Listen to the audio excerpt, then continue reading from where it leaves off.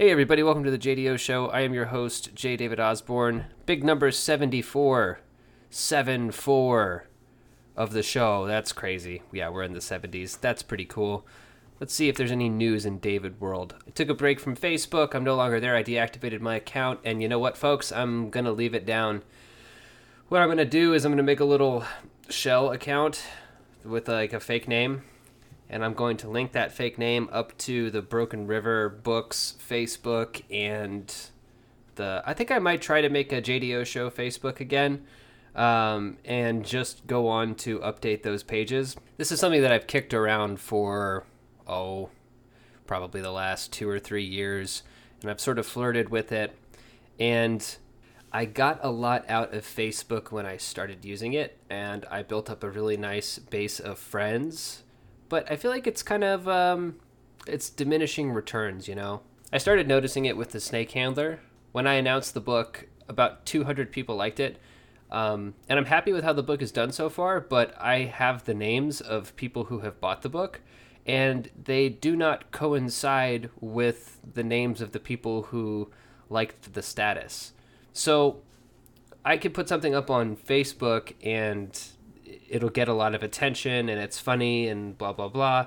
But it's just not really translating to my business, essentially. I don't really feel like there's a lot of overlap in my business, especially now that Facebook really does throttle stuff super hardcore unless you pay for it. So my thought process is that, I'll work out a little budget where I'll just use the Broken River page, but I'll boost those posts. So every day I'll have a post and I'll put like $10 on it or something. I'm sure I can budget that out just to make it, kind of utilitarian, because, I'm getting to a point now where I really do want to start really getting down to the nitty gritty and focusing on making this stuff work. I have a lot of energy that I feel like I can put towards that. And it's just not, Facebook's just not the thing for me. Essentially what ends up happening is whenever I go on, I end up spending too much time on it. It immediately upsets me, puts me in a bad mood, makes me depressed and grumpy. And in return, in exchange, I get mild returns, maybe for the quote-unquote book career, if that's even the word that I should be using.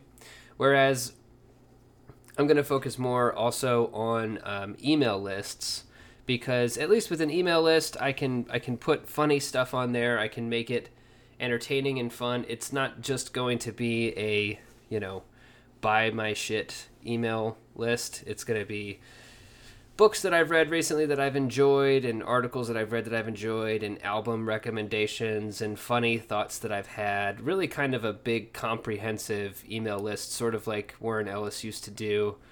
And then every once in a while, it'll let you know when there's a new release and all that good shit. I'm going to see about doing one of those every week. So that's sort of what I'm replacing my Facebook use with, because even if it goes to people's spam folders, I know that they're actually receiving my message. I know that Gmail's not throttling my email list.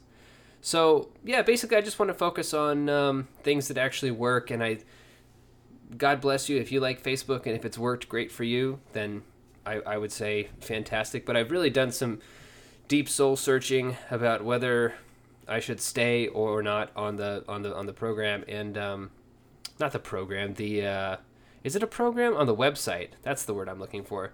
And I've just decided to go. So that'll be it. I'll still be on Twitter, because what's really it's really strange is that Twitter just doesn't have the same effect on me. I can go on Twitter and read, 15 or 16 updates and then turn it off and think to myself, oh, okay, I got my value out of Twitter. Same with Instagram. I can scroll for about 2 minutes and then I'm done. But there's something about Facebook. It's the little red flags, maybe? I don't know. I mean, I'm sure Twitter would love to be as addictive to me as Facebook is, because that's what these corporations exist to do, is to hook you. But for whatever reason, they fail in ways that Facebook does not fail. And thank God for that, because it's a social media platform that I can actually use. And of course, if it becomes an issue there, then I'll turn that off too. But moving to El Paso. There's a big eclipse coming. There's just a lot of change is in the air in general. I'm feeling really good, actually. I'm feeling great about everything. I've changed up Broken River, so that's in this mutative process. By the time the year is over, should have all the authors onto this new system where essentially royalties just flow directly into their bank accounts instead of going through me as an intermediary, which is a super freeing, and I don't know, I just feel really, really great about it. I've had a mixed response from people. I think folks really get confused when I say that and then I started realizing that the whole thing about a press is that a press is it's a power structure, essentially. And part of holding on to power is creating the illusion of power, and one of the best ways to do that is to control people's incomes and to have power over whether or not they receive money. So there's a lot of perceived power that disappears when you put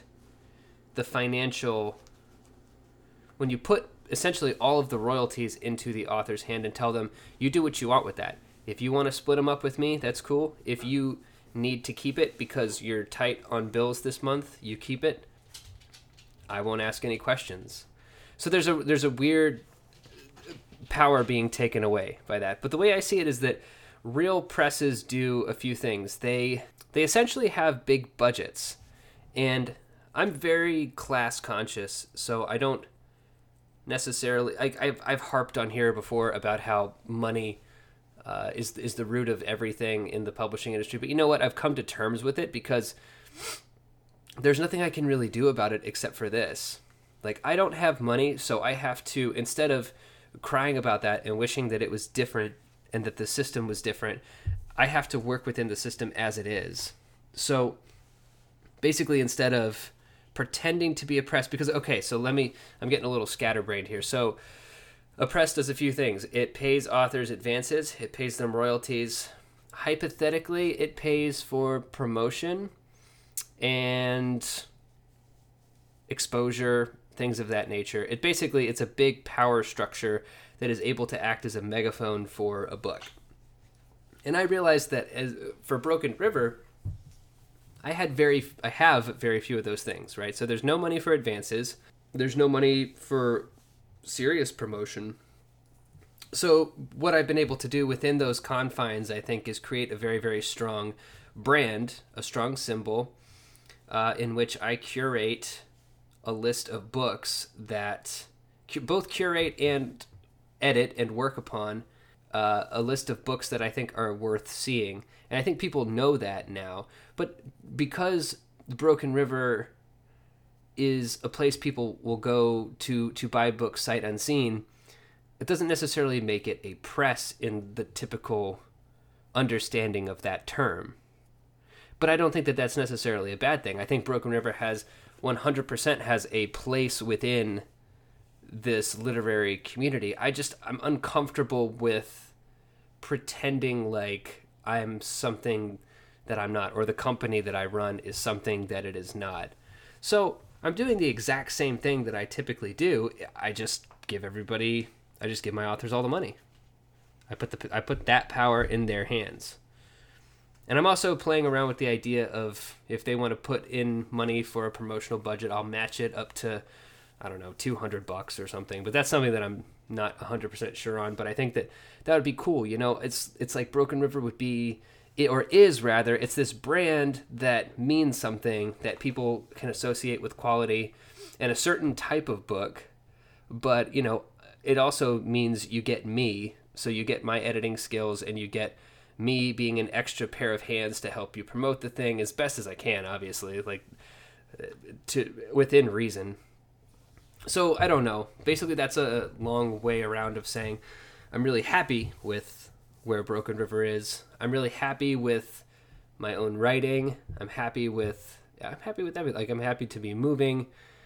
I'm happy for the new environment of the desert. I'm happy with my spiritual practices. I'm happy with my exercise.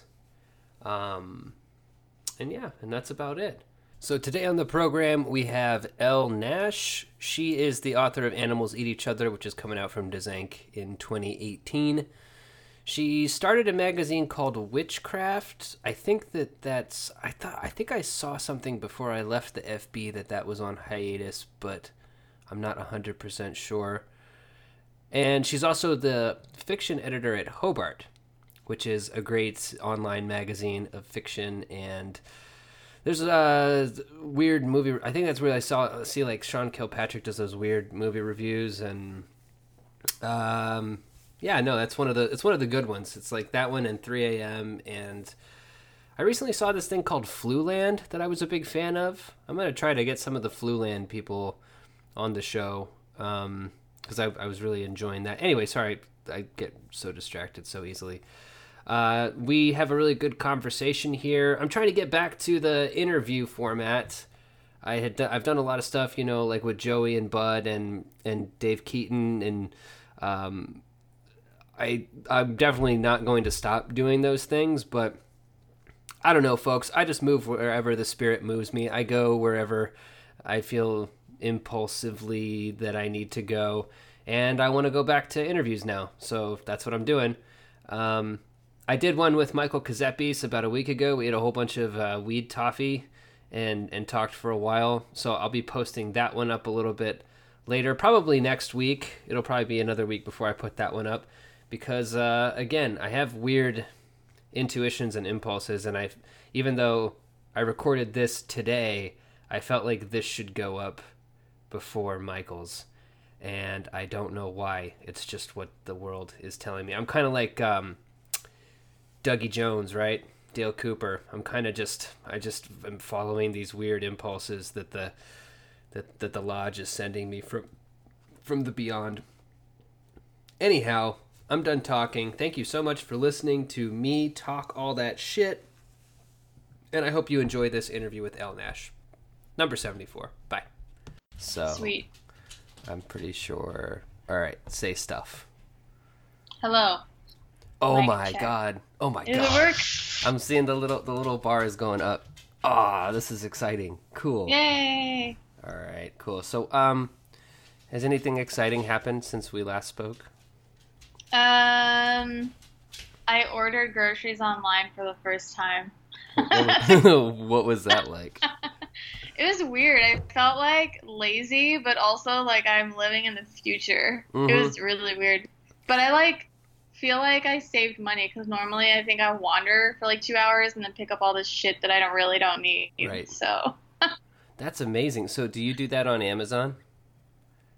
No, I did it. This is probably terrible, but I did it on Walmart, because where I live is where the Walmart headquarters is. Mm-hmm. And so that's like, there's like Walmart, and then there's like one local grocery chain out here, and that's all that exists for like 150 miles. Mm-hmm. Yeah, no, I understand people who shit talk Walmart, but I mean, I grew up in a small town in Oklahoma where Walmart was the only place, and even now, there's a bunch of grocery stores around here, because it's like Portland, so there's Whole Foods and New Seasons and Safeway and blah blah blah, and I hate to say this, but I mean, Walmart is like half the price of all those places. So I know, yeah. I just kind of have to rock with that, because I mean, we're talking about seriously like a difference of like $2 per item, Yeah. So I mean, it is what it is, I'd love to fight the power, but I don't really have the budget for that. Yeah, no, I totally get that. That's kind of like where we're at too. Is just like, well, I'm poor right now. Yeah. Like I'm on like my entire pregnancy stuff right now. Like I'm on pregnant woman Medicaid. Like I don't have health insurance. Mm-hmm. So I'm just like, yeah, you just got to do what you got to do. Now, do you know how much having that baby is going to cost? It should cost me nothing. Oh, okay, cool. Because yeah, like I'm like with Starbucks, I just like we don't make that much money at all. Mm-hmm. And theoretically, I'm pretty sure it should cost nothing, because none of my appointments have cost anything. Mm-hmm. Mm-hmm. Oh, I didn't know that Starbucks offered those kind of employee benefits? They do offer employee benefits, but you have to work a minimum of 20 hours a week for like for like a certain enrollment period. Okay. And then you have to, it's like $100 a month or something, which is fine. But I was like, well, if we qualify for Medicaid, let's just do that because $100 Totally. a month is food, you know? Yeah, So, totally, totally.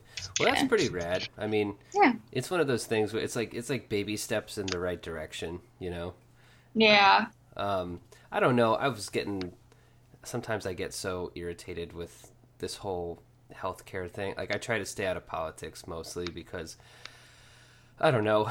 I've always had the kind of stance on politics that, like, you can holler at me, like, when we start cutting people's heads off, and I'll be there. Like, I'll show up to that rally, you know? Like, where we, like, drag politicians out and, you know, tar and feather them and string them up Yeah. and shit. But, like, so I try not to keep up with like the more like boring aspects of politics, but the single payer thing has always bothered me because it just doesn't. It's so clearly like a situation where everybody could have health care and it could actually work, and it's just being held back by like very large corporations. Oh yeah. No, I definitely agree with that because like I was born in England and I was born like 2 months early. So my entire like NICU stay, you know, was free for my mom Mm-hmm. because we had socialized medicine. And then, you know, like my dad was in the military for 22 years, so like most of my life.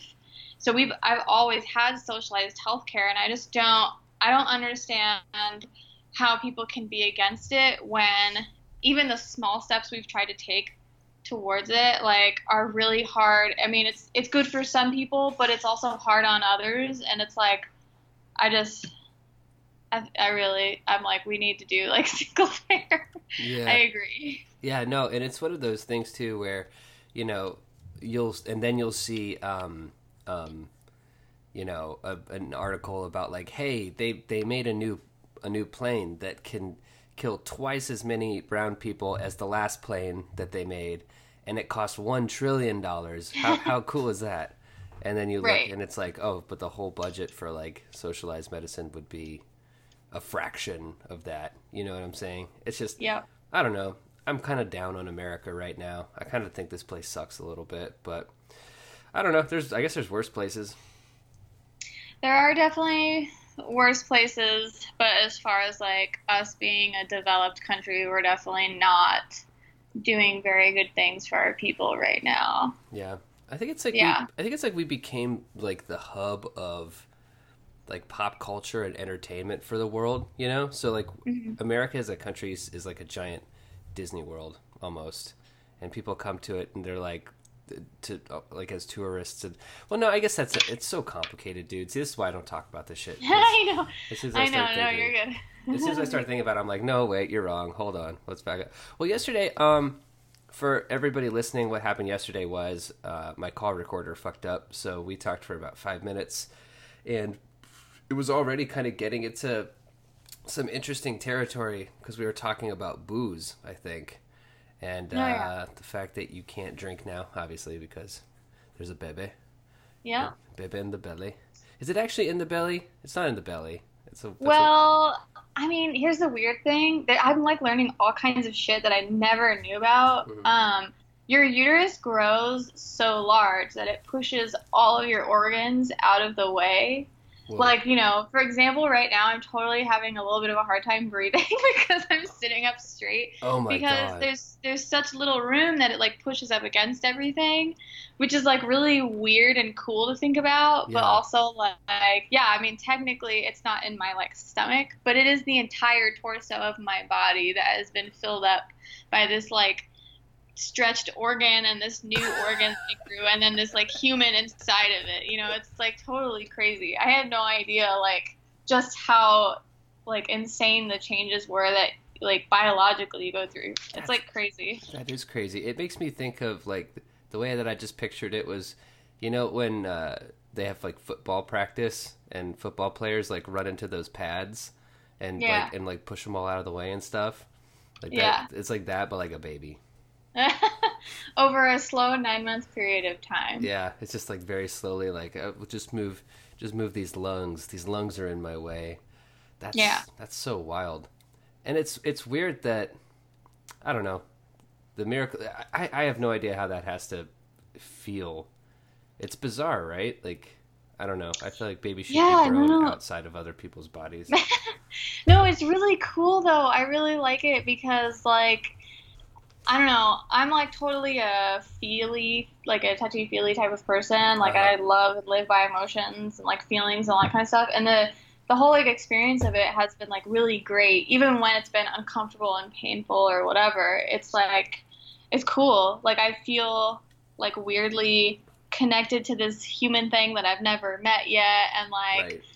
I'm like learning about her while she's still like inside of me. Mm-hmm. So it's just like it's fascinating. Like it is. It's really really cool. Yeah, that's wild. That's have you been thinking about names?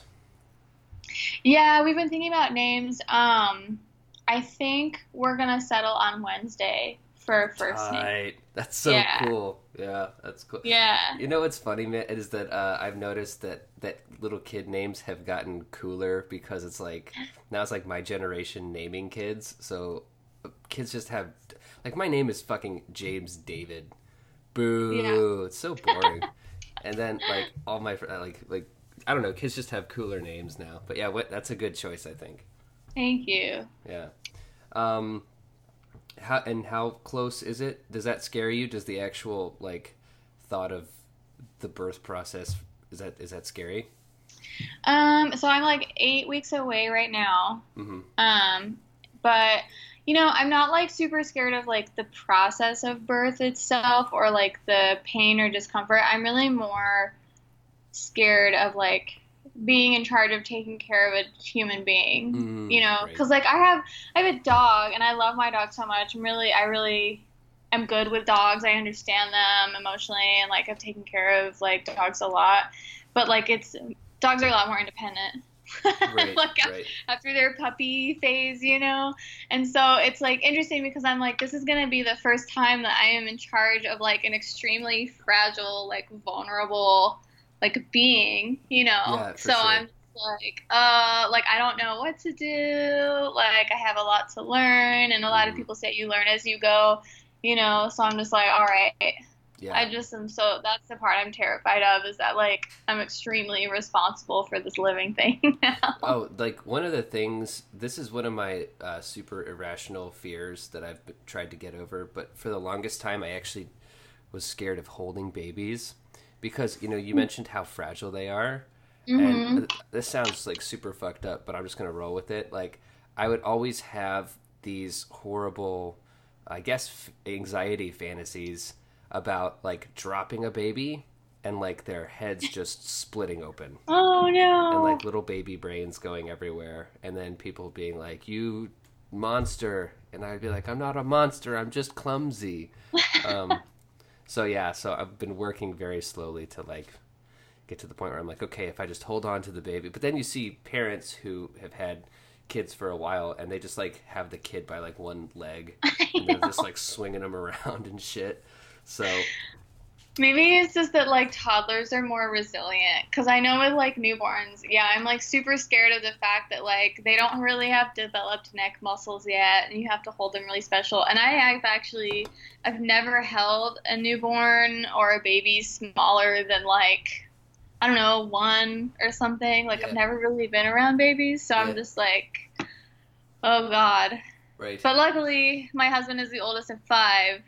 He knows a Oh, right lot. on. Cool. So he just kind of sits back and he kind of laughs at me and he's just like, this baby's gonna fuck your world up. And he's like excited to see like, Nice. like what exactly it's gonna be like. That's he's just that's hilarious, man. Yeah. So what does he do? He works at one of the banks out here. He does like financial analysis type stuff. Oh, that's cool. Right So on. yeah, he just got his degree like God, like last year, I think. Hmm. So yeah. And how long have you guys been married? So we've been married for 2 years, yeah. but we knew each other for like, we dated for 7 years, like before we got married, and I've known him forever. Right on. That's cool. So, is he like artistic? Are you guys an artistic couple, or? Well, so I would say that he's very creative and artistic, but definitely in different ways than I am. Like, Hmm. he's really into music. Like, he's so good with music. He's so good at quick at like learning languages and stuff like that, but Oh, he I'm doesn't jealous. really like, yeah, but he doesn't really like to read fiction. Right. Um, so, which is interesting. I like it because we're like really different in that way. Like he's really good with numbers, but he sees like the creative side of math. And Whoa. for me, I'm just like, I don't know. Yeah. As soon I, as I see I don't, numbers, dude, I'm like, I don't know. Yeah, I'm out. yeah. But like it's cool though too because sometimes I'll try to like read something in fiction to him and he's like, I don't understand why that's good. And I'm like, That's that's awesome. fine because I don't understand like why you find numbers interesting. Right, right. Yeah. But no, that is really interesting. I've actually kind of been I haven't found a whole bunch of fiction that I've enjoyed lately either. I'm getting, I don't know if it's like a getting older thing because, it's kind of like a dad thing to read nonfiction books about like whaling ships and stuff. Mhm. But it's like you do, like, I did get to a certain point and I'm just like, I don't think I want to read any fiction anymore. Like, right now I'm reading this really cool book about Aztec shamanism, right?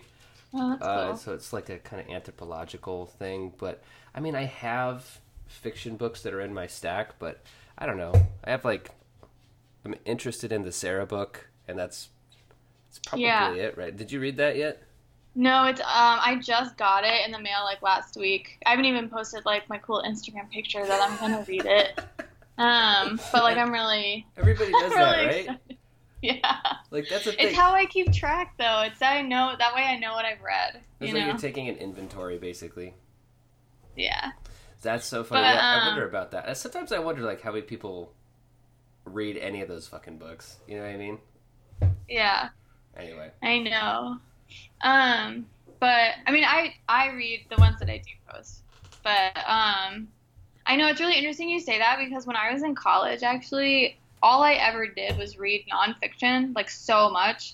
And now like when I started seriously pursuing fiction writing, it's like the only thing that I've read Interesting. since like 2013. Yeah, I have not been able to like interest myself in reading nonfiction besides like news and stuff or Hmm. like whatever you read on the internet, you know? Right, right. And Yeah. so like what kind of made the shit was there a particular book that made you go like, "Oh fuck, I got to chase the dragon."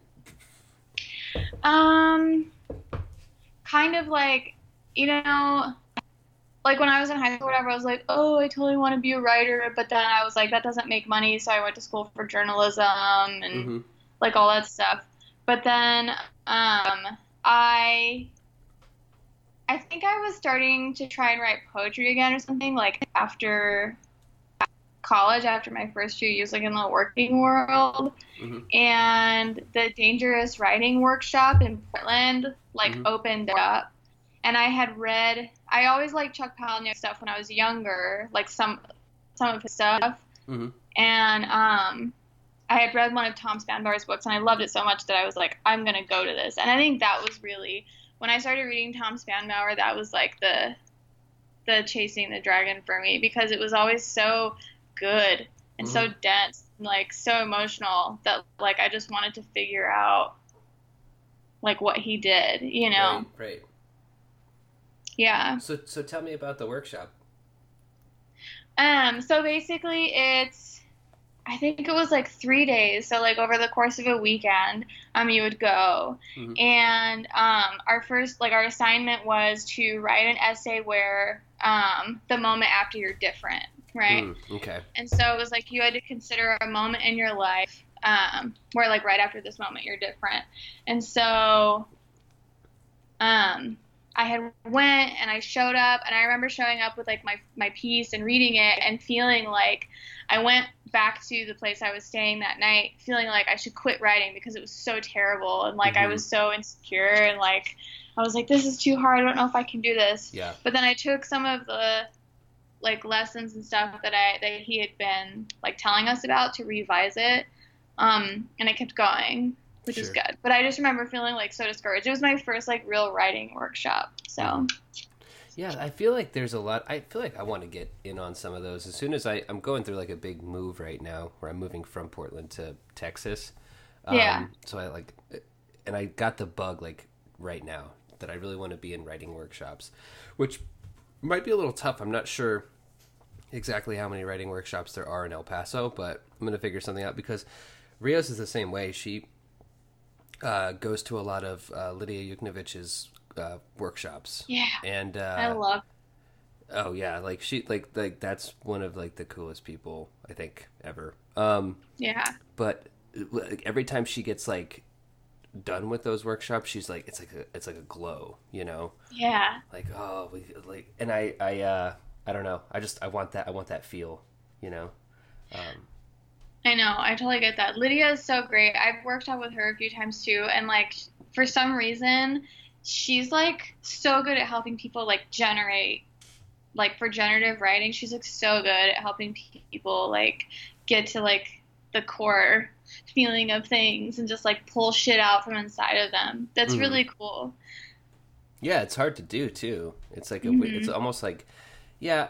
I was thinking about this because having run a small press for like 4 years now, a big part of dealing with writers, it's almost like you become this sort of therapist in a way, Mm. and in order to get things out of people, it's almost like if you want to get into writing, a good idea might be to get a degree as like a psychotherapist or whatever, because there's just so much that you have to deal with, that like their anxieties and their imposter syndrome, and you know, not getting deep enough into the work, and getting down on themselves and blah blah blah. So it's a Yeah. good Or skill to like know. dealing with rejection and that type of stuff. Hmm. Yeah, no. Reject. I realized. I think that deep down I was kind of afraid of rejection in a way, because it's like I started this whole press, right, and um, Jeremy Johnson had published my first two books. So Hmm. I start this whole press, and I go through this whole process, and then I'm like publishing myself, which I think is cool. I think self publishing is really cool. Hmm. But I realized I was like, I think I'm afraid of being rejected because I haven't submitted anything in since I was in college. You know, I've Yeah. just always gone to either my friends or myself, and it's kind of like I need to do workshops, and I need to get rejected. I think those are the two hills I have to climb. Yeah, I definitely recommend getting rejected as much as possible just because then you can kind of learn that it's like not a personal thing. Hmm. Like I've definitely like hit this point where like I want so if like I'm trying to think. Someone asked me today about like how often my work gets rejected versus when it's submit, and I was like thinking about it, and I was like, damn, I really even haven't submit stuff in the last like 6 months. I've submit maybe 3 pieces, and like one of those was to my friend, Hmm. Hmm. and one of them I'm like waiting to hear back on, and that was like the first time I've sent something out like through submittable to journals in like I don't know like a year or something like that. But like um it's easy to like really get wrapped up in this idea that like you're not good enough if you're constantly getting rejected instead of reminding yourself that it's like kind of arbitrary and like based on the taste of the editor rather than necessarily the strength of the piece. But it's also hard to know when, you know what I mean? Yeah, and I mean it's also there's so much that goes into it because I do a lot of rejecting, Yeah. and so you're 100% right. It's almost never personal. Although I will say I have rejected people because I haven't liked how forward they were with me. You know, if Uh-huh. they're like, hey, dude, here's my manuscript, check it out. I Yeah. don't care if people call me dude or whatever, but you see what I'm saying? Like that kind of like, hey, I'm not going to put even mild effort into decorum, You know, I don't. It sounds kind of corny, but I don't know. It's just like don't just like pretend that we're buddies like forever. Yeah. Right. Like I'm gonna think to myself, do I know this person? I don't know. I better read their manuscript to figure it out. Yeah. But yeah, no, it's almost never personal. It's usually I don't have space or time, or it's the worst one is when it's really, really good, but it doesn't fit. That's the worst Yeah, one. I know. Actually, there was um there was a story for Hobart that I had read that was like so good, and I was like laughing out loud like as I was reading it. But like there was just like this one piece of it that like didn't quite fit, and I personally didn't have the time to edit it. And I still think about that story Hmm. because I did reject it, but then I'm like, man, like if I had more time, Right, maybe I would right. have like worked with them. And I still like kind of am like sad about Yeah. about those rejections where it's like, yeah, there's no space or time, even though they're good, you Mm-hmm, know. mm. And it's like I don't want to do this. I think this is great. Please don't take this the wrong way. And then I don't. Have you gotten any people who have been nasty because you've rejected them? Uh, I don't think so. I mean, so like submittable with like Hobart in particular is really nice because if I reject, the email doesn't come back to my Hobart email. It's like a no reply email, so I Mm-hmm. don't know. Um, but I don't think that we've gotten anything negative through witchcraft either. Mm-hmm. So I've been really lucky. Yeah, that's cool. Yeah, Yeah. there's one guy I remember. He's like, well, he's like, you just. This one guy told me he's like, congratulations, you just turned down the future of fiction. I was like, Yeah. all right, dude, bet, thank you. Um, I just don't respond to those, but Yeah. yeah, no, I like writers are fun. They're crazy, but hey, so Desank, talk Yeah. about that a little bit. That's fucking cool. Thank you. How stoked were you when that came through? I'm super excited. I feel really lucky to have like this first like book be on such a great publishing Mm-hmm. house. Mm-hmm. Um, I was like really, really excited. And then as I started working towards like finishing the book, then I got like really, really nervous because I was like, this book is awful. Sure. And then I went through the whole like, imposter syndrome thing where I'm like, no one really likes the book. They're just doing it because they feel sorry for me or Mm-hmm. because of whatever reasons, Mm-hmm. you know. Right. But then, I mean, it was motivating though for me to like make sure that the work is like as best as I can possibly make it before it gets out there. So I have the question that everybody is dreads is what's it about? So, I don't know how to sum this up in like a single sentence. No, don't worry about it. Just roll with it. Just rock with it.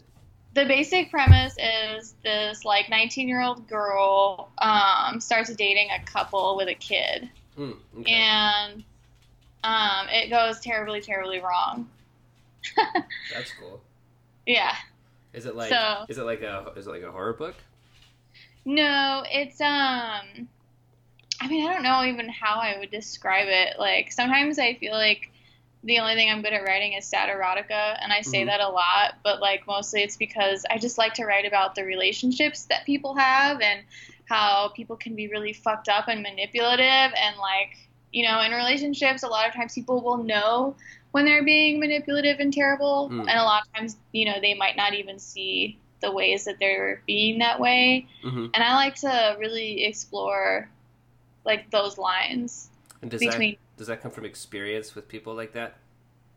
Yeah, I mean, some of it is experience and some of it is like through observation. Mm-hmm. So, like, I just really I like to um like analyze things a lot. And so I like to analyze relationships and see how people act, and like I'm always curious about like their motivations and why they do things and stuff like that. So. Mm-hmm. Mm-hmm. Yeah. Is it kind of are you that friend that friends go to, where they're like, this is the situation, and you're like, oh sit down. Let me tell you the story of you. So, maybe I'm a Pisces, so I feel like maybe I'm like the biggest empath, like Mm-hmm. for like the zodiac or whatever. So do you do tarot? Am I remembering that correctly? Yeah, yeah, and I read it professionally for a while, but then I got pretty exhausted, kind Mm. of. It is like that's like spiritual counseling stuff too, where I was like, oh, I don't want to do this anymore. I need to focus on myself. But I do like to do tarot, yeah. And that sort of ties into the thing that you're talking about, right? Because you're sort of like you have to kind of filter what the cards are saying through their situation, etc. So you have to sort of feel that out. Yeah, What kind I of think so. what got you into doing that originally? Um, so I mean, my grandmother was always really into like cool occult types of stuff, and she had like given me this really old tarot book that I Mm-hmm. had, but I never really started reading tarot until I was like 18. My friend Geneva bought me a deck, and we would like sit at Barnes and Noble forever, like during our senior year, and just like start reading cards for each other. Mm-hmm. So we just kind of like got into it through that. And it eventually kind of became a business for a while. Yeah, like for a while I was like, I think I'm pretty good at this. Like I can read cards without needing to like look up their meanings and stuff like that and like kind of infer like the symbolism and apply it to people's lives. Mm-hmm. And then the more that I did it,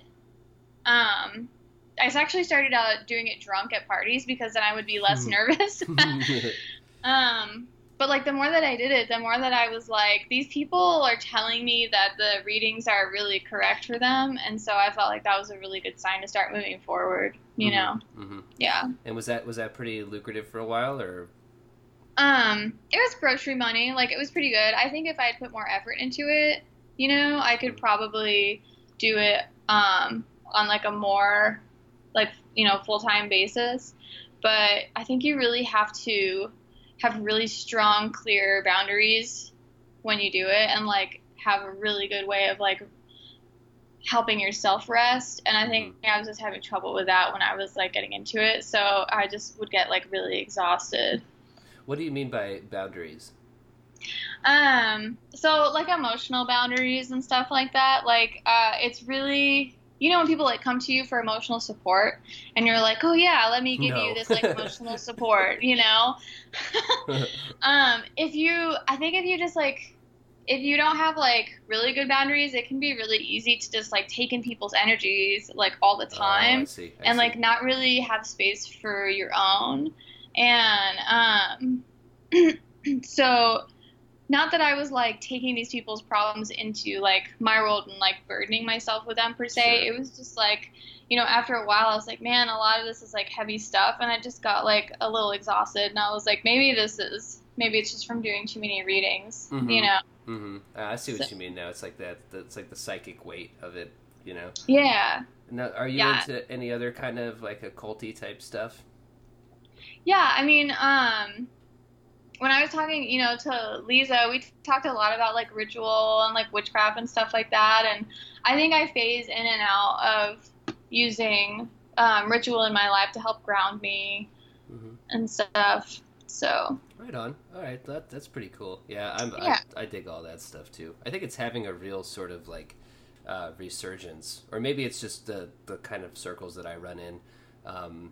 It's always hard to tell, right? But I do think that it's sort of like, well, there are some people who I really like listening to, particularly on podcasts and things like that, and they have a lot of interesting theories about how we've kind of had 200 years or so of scientific materialism, right? hmm And it's sort of like that seems to have run its course, and it's cool because it got us cars and phones and stuff, I guess, if those things are even good.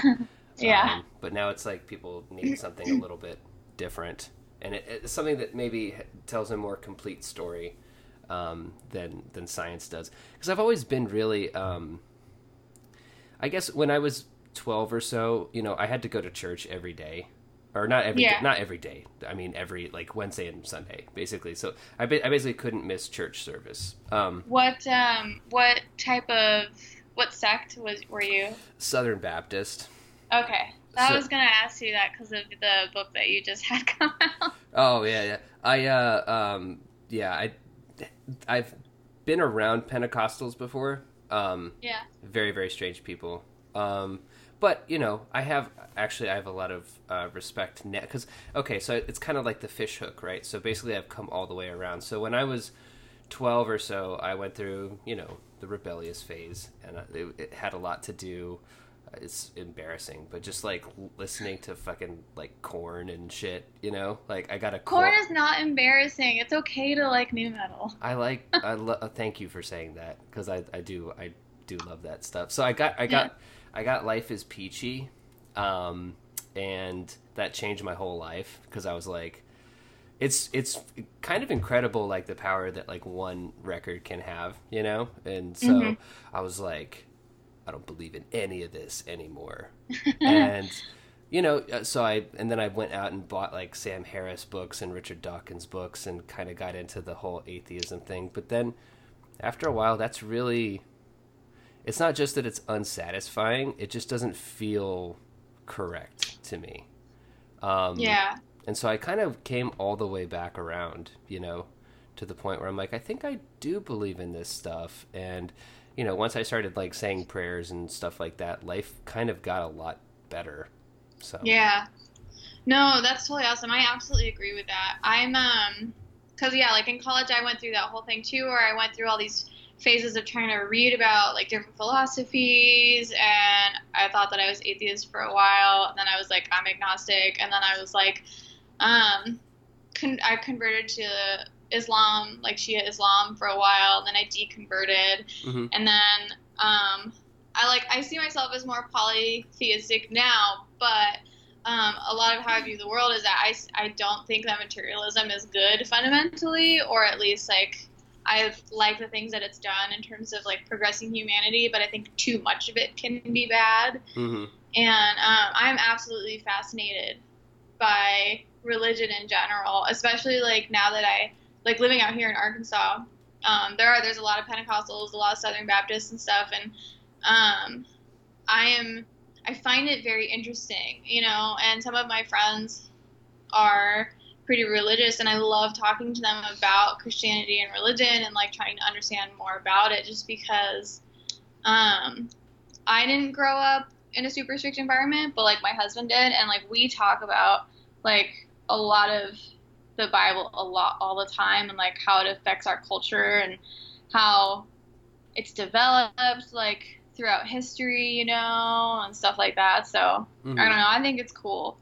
Yeah, no. Explore that. One of the fun things is that I really got into. I was reading Philip K. Dick, and he, in Valis, he talks about the Gnostics a lot, specifically the scriptures they found at Nag Hammadi. So I went and bought the Nag Hammadi scriptures, and it's all the Gospel of Judas and shit like that.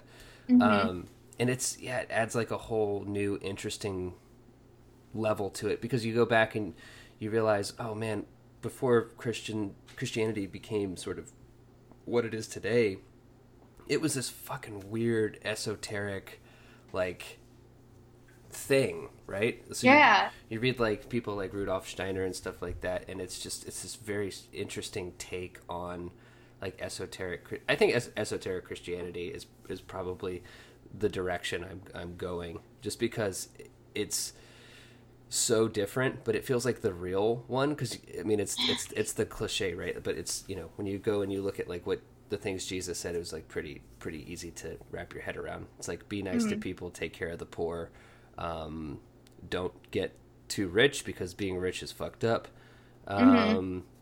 etc. Like it's almost like, and then of course people go into the Bible.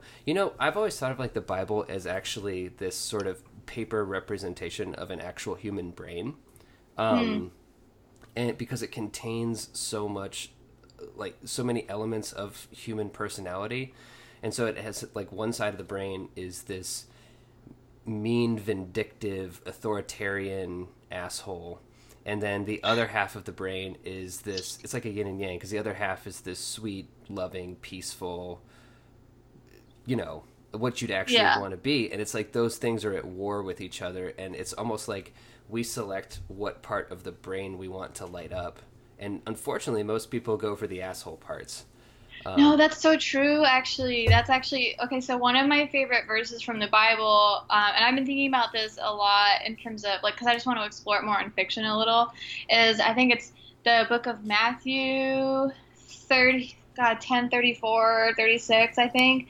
And Jesus says, I come not to bring peace, but a sword, and to separate brother from sister and mother from father and father from son. Hmm. And like, I always think about that, like, I always think about this verse a lot because I'm like, yeah, like there is this like there's a part of Christianity that I think sometimes people miss because they're actually not familiar with it, where like division and strife, like the asshole part of it, like that part does happen, and that is a part of Christianity, and part of it is about reinforcing and strengthening faith. But part of it is also because a lot of war happened back Hmm. then, and there was need to, like, I mean, different from war today, obviously, but Right. there was a lot of justification needed for a lot of that. So yeah, Right. I Right. totally get that. Yeah, no, it was definitely a different time. Um, but it's so when you hear about how, you know, people actually see the world differently. And what I mean by that is there was this great book called Art and Physics by a guy named Leonard Shlain, who also wrote a book called The Alphabet versus the Goddess, which is in that book he kind of shows how the rise of a particular sort of religion coincided with a lot of misogyny, right? Mm-hmm. So, and he kind of like charts that. But in Art and Physics, he talks about how art seems to make these leaps just before people discover it in physics. And so a big part of it is about how particular cultures around the world see the world. And he talks about the art of the Inuits. And, of course, it's like they live up in the very cold, desolate sort of wasteland, basically.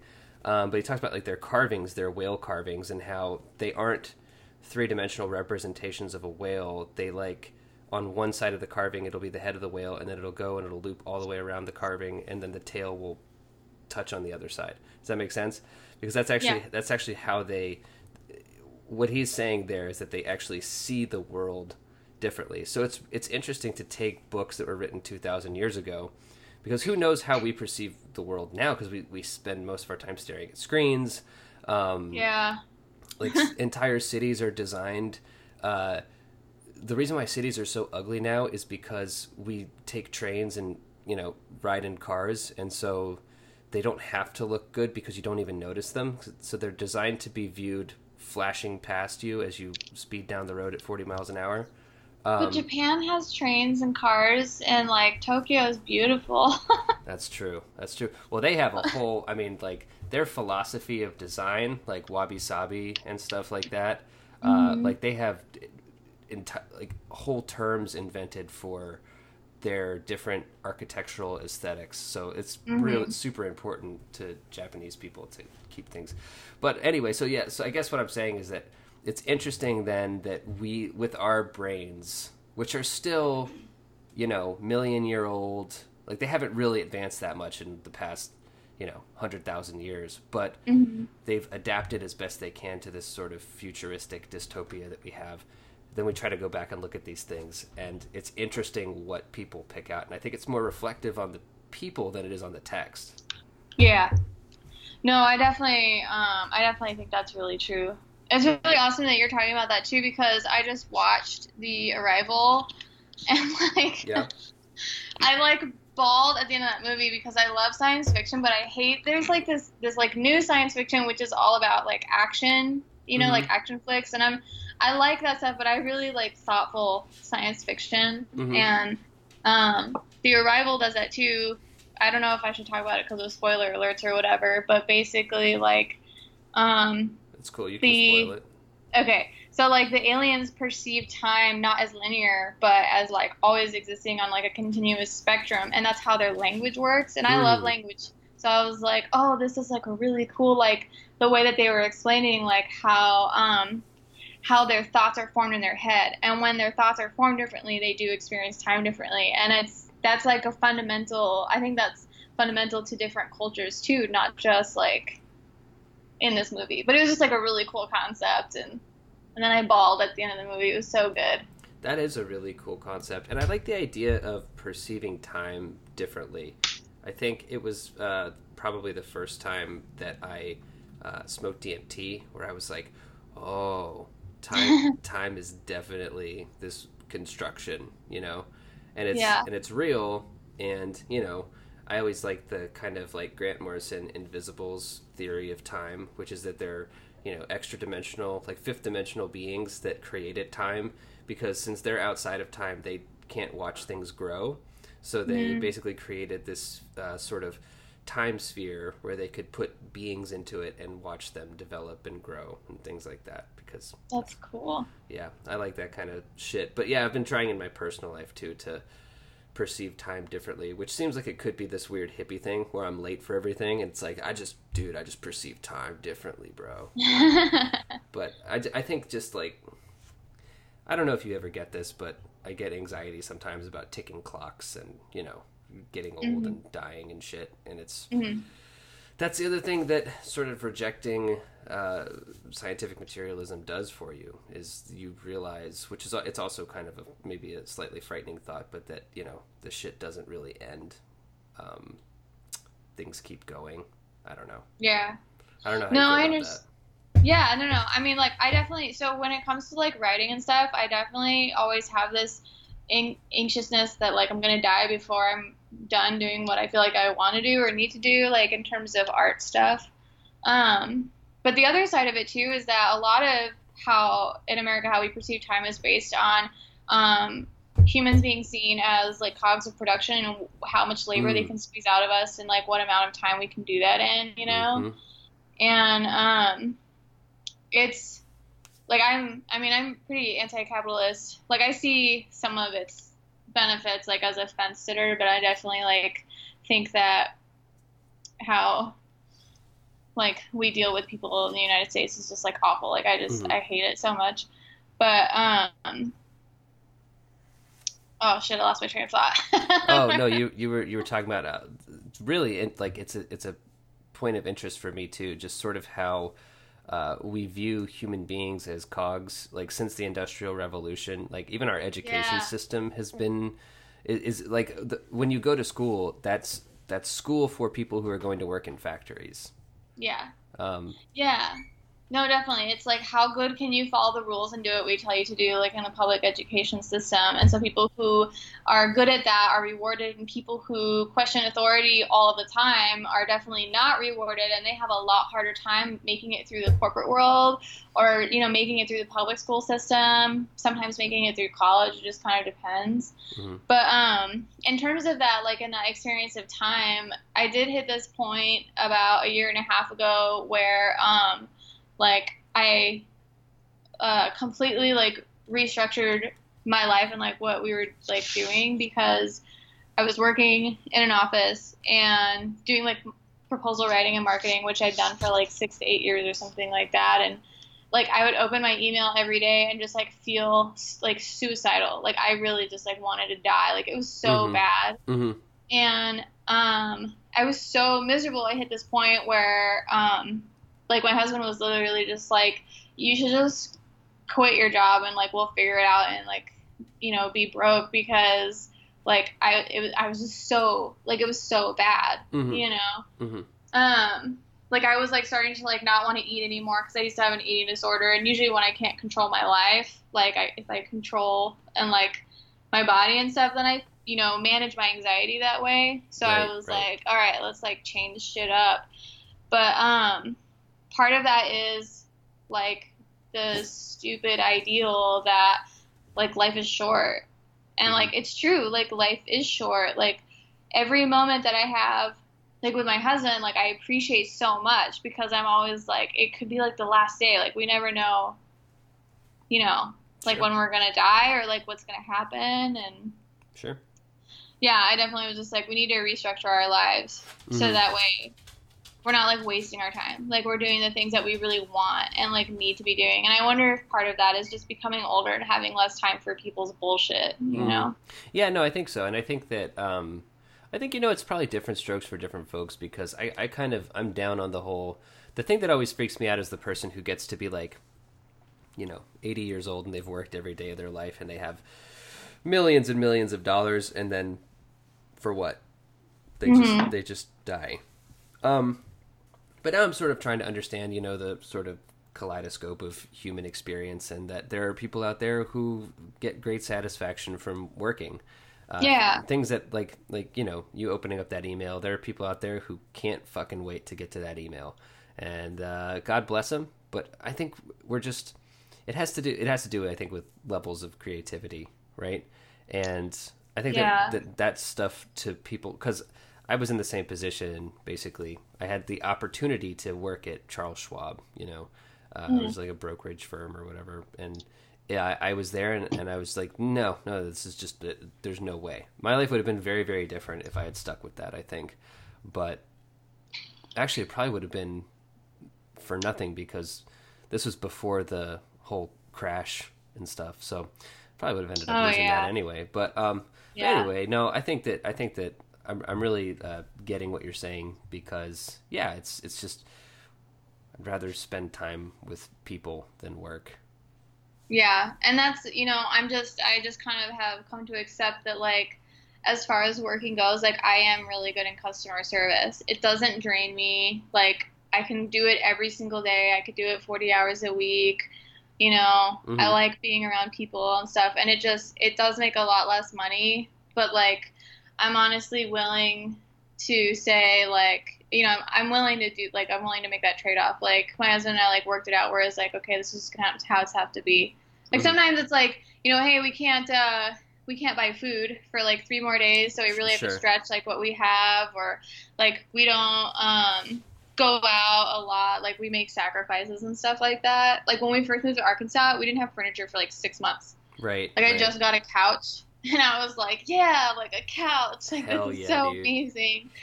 But, like, we, were sleeping on the floor. Like, we didn't have anything. But at the same time, I was like, I much prefer this to me personally, like, waking up at 5 a.m. every day and then going into an office and sitting down and wondering what I'm doing, writing proposals for federal contracts, Ugh. Yeah. It just makes, like, my soul dry up, like, just hearing words like that. But, like I said, I'm trying to be more understanding. Like, there are people who would hear proposals for federal, whatever the hell you just said, and be like, ooh. Oh, yeah. Some people really do love it. And that's fine. Like, I definitely don't judge people for how they want to organize their lives or anything. Right. I just was like, I don't think I can do this, like, anymore.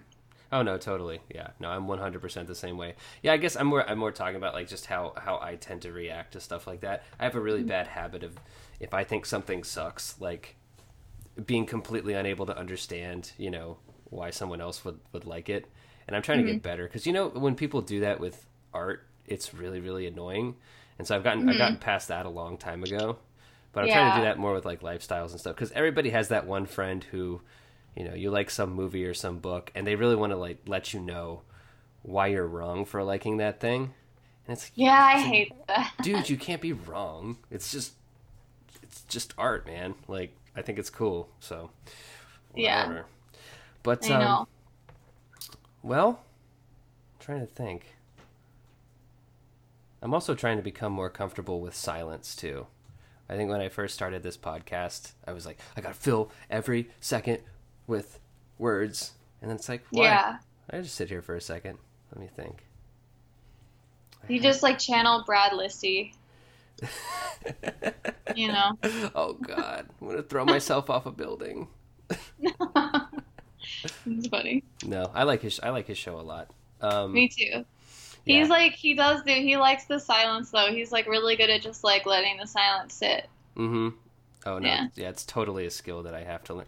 I don't know. I've come from very, very chatty family, where, we could sit around I would grow up basically with my mother, my grandmother, and my aunt. And I would just sit there at the table, and they would talk for hours about everything. And so I just was always like, if it's quiet, someone's pissed, something's wrong. Yeah. But okay, so all right, so I want to talk a little bit more about the book. So the book is Sure. pretty much done, right? Like it's locked and loaded and ready to go. Yeah, yeah. My galley text is due on August 15th, and so I have like one or two scenes that I really need to like finish Hmm. before I feel like it's really ready. Are you happy with Um, it? I'm as happy as I can be. Like, I hit a point recently where I was like looking at stuff that I knew was wrong, but then I was like, I don't know how to fix this, you know? Like I knew, like, it's like, when something's bad, but like you don't have like the skill set really, or like the vision to like do what you want. Hmm. And I actually like have almost exclusively been reading like Mary Gateskill and Elizabeth Allen this year. Hmm. Hmm. And that has like really helped. I always feel like reading people that like I'm really inspired by really kind of helps get your brain and like the right mindset for that. But it was tough because I like make some pop culture references in the book too to like Marilyn Manson, and I spent a long time like deliberating over whether or not that was the right thing to do, or if Mm. you know, like I've considered myself a pretty hardcore Manson fan, but I feel like a hardcore Manson fan might read it and be like, this is stupid or wrong or whatever. So I was like deliberating over like that type of stuff, Oh, that's but crazy. So if it's spoiling anything, we don't have to talk about it. But I'm interested in this. So there's a reference to Marilyn Manson, and you're thinking that maybe some other fans would see that and think that you are like a poser or something, or yeah, like I kind of wondered about that. So like it doesn't spoil it. One of the main characters is so like he's a self-professed Satanist, and he's like really into Marilyn Manson, and I bring up Manson's autobiography in the book, hmm. and like when I started it, I really wanted to explore Satanism like a lot more than I did, but then I kind of just let it like sit and like marinate like where it was. Hmm. Um, but yeah, like I think the time frame of when the book happens is around when Golden Age of Grotesque had just come out, or it Mm. had been like a few years when it had just come out. So it kind of like has like the like references to like that era of Manson in it. Mm. Okay. Okay. Yeah. I love that album. It's great. It is such a good, it's a Yeah. great album. When you were talking about Korn earlier and like listening to Life is Peachy, Hmm. I was just thinking about how with Manson, like that's one reason why I really love and respect his work is because he explores Christian themes so much that like he's responsible for like the questioning and deconversion of so many Right. Right. like so many kids who didn't know that there was any other way of thinking, and like that's another thing that's cool about that aspect of it is that like the myth and story of Lucifer is like so fascinating when you really look at it. Like Levian Satanism maybe not so much, but like Lucifer as a subject is pretty cool. Yeah, no, I think that folks like Anton LaVey, they're a product of their time, right? So Yeah. the whole "do what thou wilt shall be the whole of the law." That was Crowley, I think, right? But like Yeah, th- that th- was that kind of whole thing, it kind of makes sense for that time. But yeah, no, I do. I like to look at you know Lucifer as being like not a bad guy, just a guy who was like, hey, this shit is weird. Does anybody else think this shit is weird? And then God was like, "Oh hell no! I know you didn't just question me." yeah. And he's all like, "All right, well," but yeah, no, that's not an area that I'm super knowledgeable on. But I remember being in church and I had snuck in my corn CD, and this kid brought a Marilyn Manson CD, and I thought it was so scary. I was like looking at it, I was like, "This is scary." Like I was scared of it probably the first few times I saw it, and I had to kind of like, because then I saw the music videos, and I was like, "This guy is fucking creepy and scary." And then of course, eventually I'm like, this fucking rules.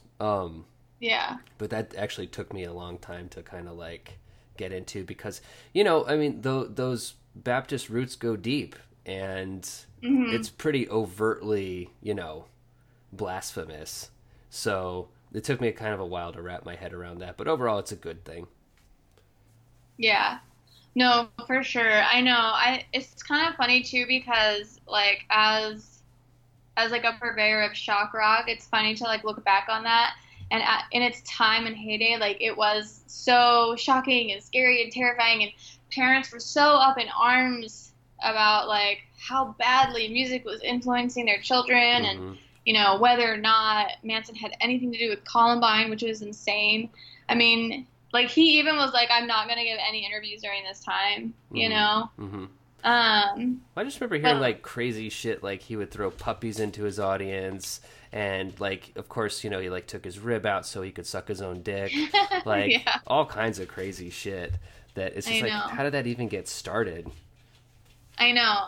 It's like really funny.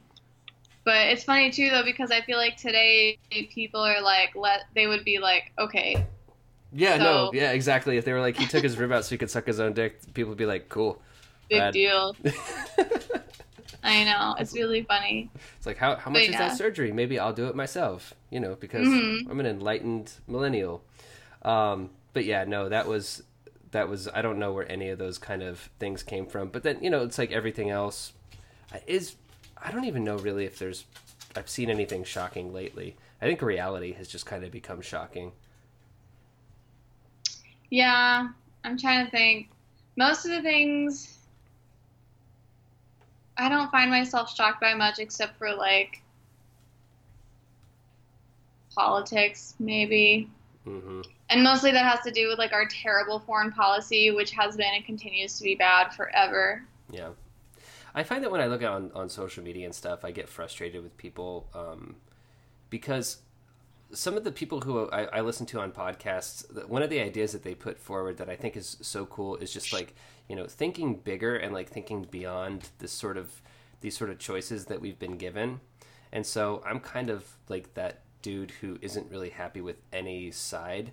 Like I'm not very pragmatic with my political choices Hmm. because I like decided to draw a hard line where it's like, if you're cool with bombing brown children or brown people or people in Hmm. foreign countries at all, then that's where I draw the line on you, right? So Hmm. for politics, it's weird, when I see people arguing about like, Trump or Clinton or Sanders. I'm like, last time I checked, most of those people are cool with bombing people, and I just can't rock with that anymore. Yeah. No, absolutely. I know. I understand that completely.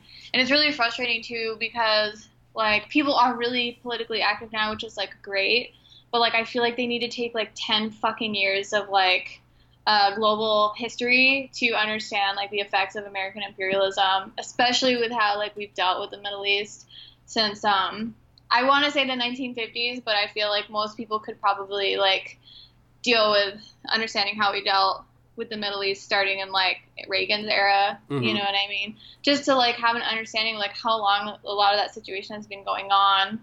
Like had converted to Islam, I spent a lot of time studying um, a lot of that conflict and had been like watching the Syria thing like unfold for quite a while, Hmm. like before people were really talking about it in the news, and like to see like kind of what has happened today and like what it's morphed into is like it's really hard because I just don't want to hear people talk about it because of a lot of the misinformation that has occurred, and it's really tough. And it's tough too because like I find Iran to be like an incredible country. I had a lot of Iranian friends that I was hanging out with like all the time, and hearing kind of like how their families were treated. Hmm. I had friends who like would come over here. They would have to travel back to Iran separately from their fathers because their fathers would always be stopped, Mm. or every time like their husbands would come back and visit, they would actually get visits like from the federal government, like from like the CIA to question like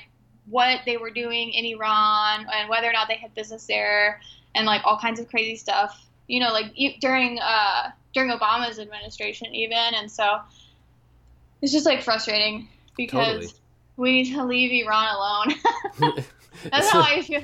Leave Iran alone. Like Chris Crocker, but for Iran. Yeah, yeah. yeah. I always Go I ahead. always feel that way. Like every time I see like North Korea in the news, like I know that like the strife between North and South Korea is like, politically very hard, but I'm always just like, why is America like here? Like leave them alone.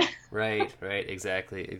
Well, yeah, no, it's the kind of, idea that if we it's like a big, Mexican standoff, and if one person puts their gun down, then they're the one who gets. So, yeah, I don't know. But so when you converted to Islam, did it just move you, or were you like really into the culture or the Quran, or tell me about that.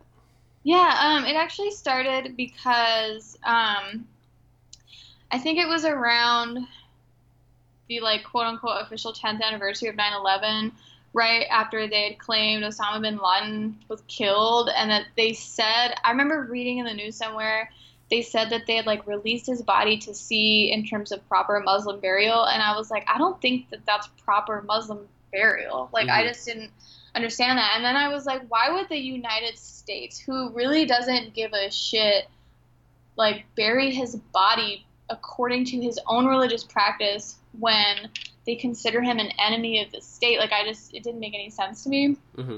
So when I started researching it, I learned about like halal slaughtering and stuff, and Mm-hmm. I'm like a really big food and animal activist. Like, I don't like big agriculture. Mm-hmm. And so I was like, oh, this is really cool. Like, they respect animals, like, and all that stuff. And as I started getting more into it, I was like, this is actually like a really interesting and fascinating. And I just kind of went with it. Like, I felt more pulled like into the religion. Mm-hmm. Started studying more of the history, and then like converted into the local mosque. There were a lot of like other American converts and stuff too Mm-hmm. in Denver when I went, which was like really cool. And I had never actually voluntarily been a part of an organized religion either, so like the collectivism aspect was really fascinating to me. Mm-hmm. And it's actually that experiencing collectivism on that level is one thing that like I still really miss about being part of the community, is that Mm-hmm. Mm-hmm. it's strong and powerful and it's really beautiful, but it can also be like really ostracizing, you Oh, know? sure, yeah. But like, I think collectivism is great. I wish that we were a little less individualist here, Oh, it's so cool you that know? you said that. I actually just had this thought a few days ago where I was like, individualism is probably the root of all of our fucking problems right now, you know? Yeah. And it also comes back to what we were talking about having a certain amount of time that of our lives, and sort of like Mhm. deciding what we're going to do with that time. And instead of like trying to be this individual who does everything, like finding one thing and sticking with it. It's like that documentary, like Jiro Dreams of Sushi. Yeah. I don't feel like Jiro thinks of himself as like an individual. He's a part of a collective, and his role is to make really, really good sushi. And Yeah. so I've romanticized that a little bit. But it's funny. I knew one dude who had converted to Islam when I was in Oklahoma. His name was Spam, Mm. and he was in a punk band. I can't remember what they were called now, but he was kind of like a Gigi Allen light type dude. So Mm. we go to the shows, and he'd like this big ripped dude, and he liked beat people the fuck up in the pit and stuff, and then he'd always have to do his prayers. But I always thought it was cool because he was a really disciplined dude. Like he was just Yeah. disciplined in all aspects of his life. He was fit. He didn't have a house. I think he lived in a van, but it was kind of cool. Like he had his prayer rug. He said his prayers. He worked out. And it seemed like a really neat way to live. Very focused, right? Yeah, yeah, like you definitely you have to be conscientious of it, and you do have to pray 5 times a day. Like I was going to the mosque every Friday for Jummah. That's like church, Mm-hmm. on Mm-hmm. Sundays. Mm-hmm. And then in Shia Islam, on Thursday nights, we would all get together and recite Dua Kumail, which is it's a like really specific sectarian differences between like Shia and Sunni Islam, but it was like it was cool to just like constantly have that community and feel like responsible for showing up every week, you Mm-hmm. know? Mm-hmm. Mm-hmm. Yeah. Yeah, that's cool. So what ended up? What? Why did you stop? So part of it was just I wanted to like drink and like not feel Oh. bad. Like I just started, I mean, that wasn't like the only thing, but there were like a couple other aspects where I was like, this is really tough because although hijab is not mandatory, per se. Like I did feel like sometimes the community looked down on me because I wasn't wearing it all the time, and I found that transition to be really, really difficult for me. Like that was part of it. Not everyone did, you know. I mean, it's mixed. You know what I mean? Sure. And then I also was just having a hard time because I'm like queer, like I like women, and so I felt like I was hiding this part of myself from a lot of like my sisters in the community too. And through that, the more I started studying as well, the more I started like internally feeling like that a lot of religion is folkish, like it's very tribal. Like I think a lot of it is based on like folkish tradition in terms of like where you're located and what gods you pray to. Like in Japan, for example, there's a lot of like gods that are specific like to particular areas, you know, that you would like called out for harvest or whatever. But like you wouldn't, you know, be in the middle of Oklahoma calling down that same Japanese god to harvest. Like it just doesn't work that way.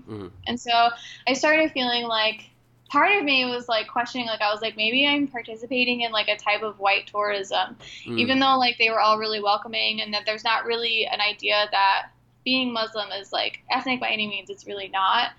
But part of me was like, I'm starting to not feel as connected to the religion anymore. I'm starting to feel like, you know, maybe humans are really like polytheist, and like this is like monotheism is how we're trying to like organize it. And I don't know, I was just like becoming more respectful of it while moving away from it at the same time. That's interesting. Yeah, no, I like that. I see what you're saying too.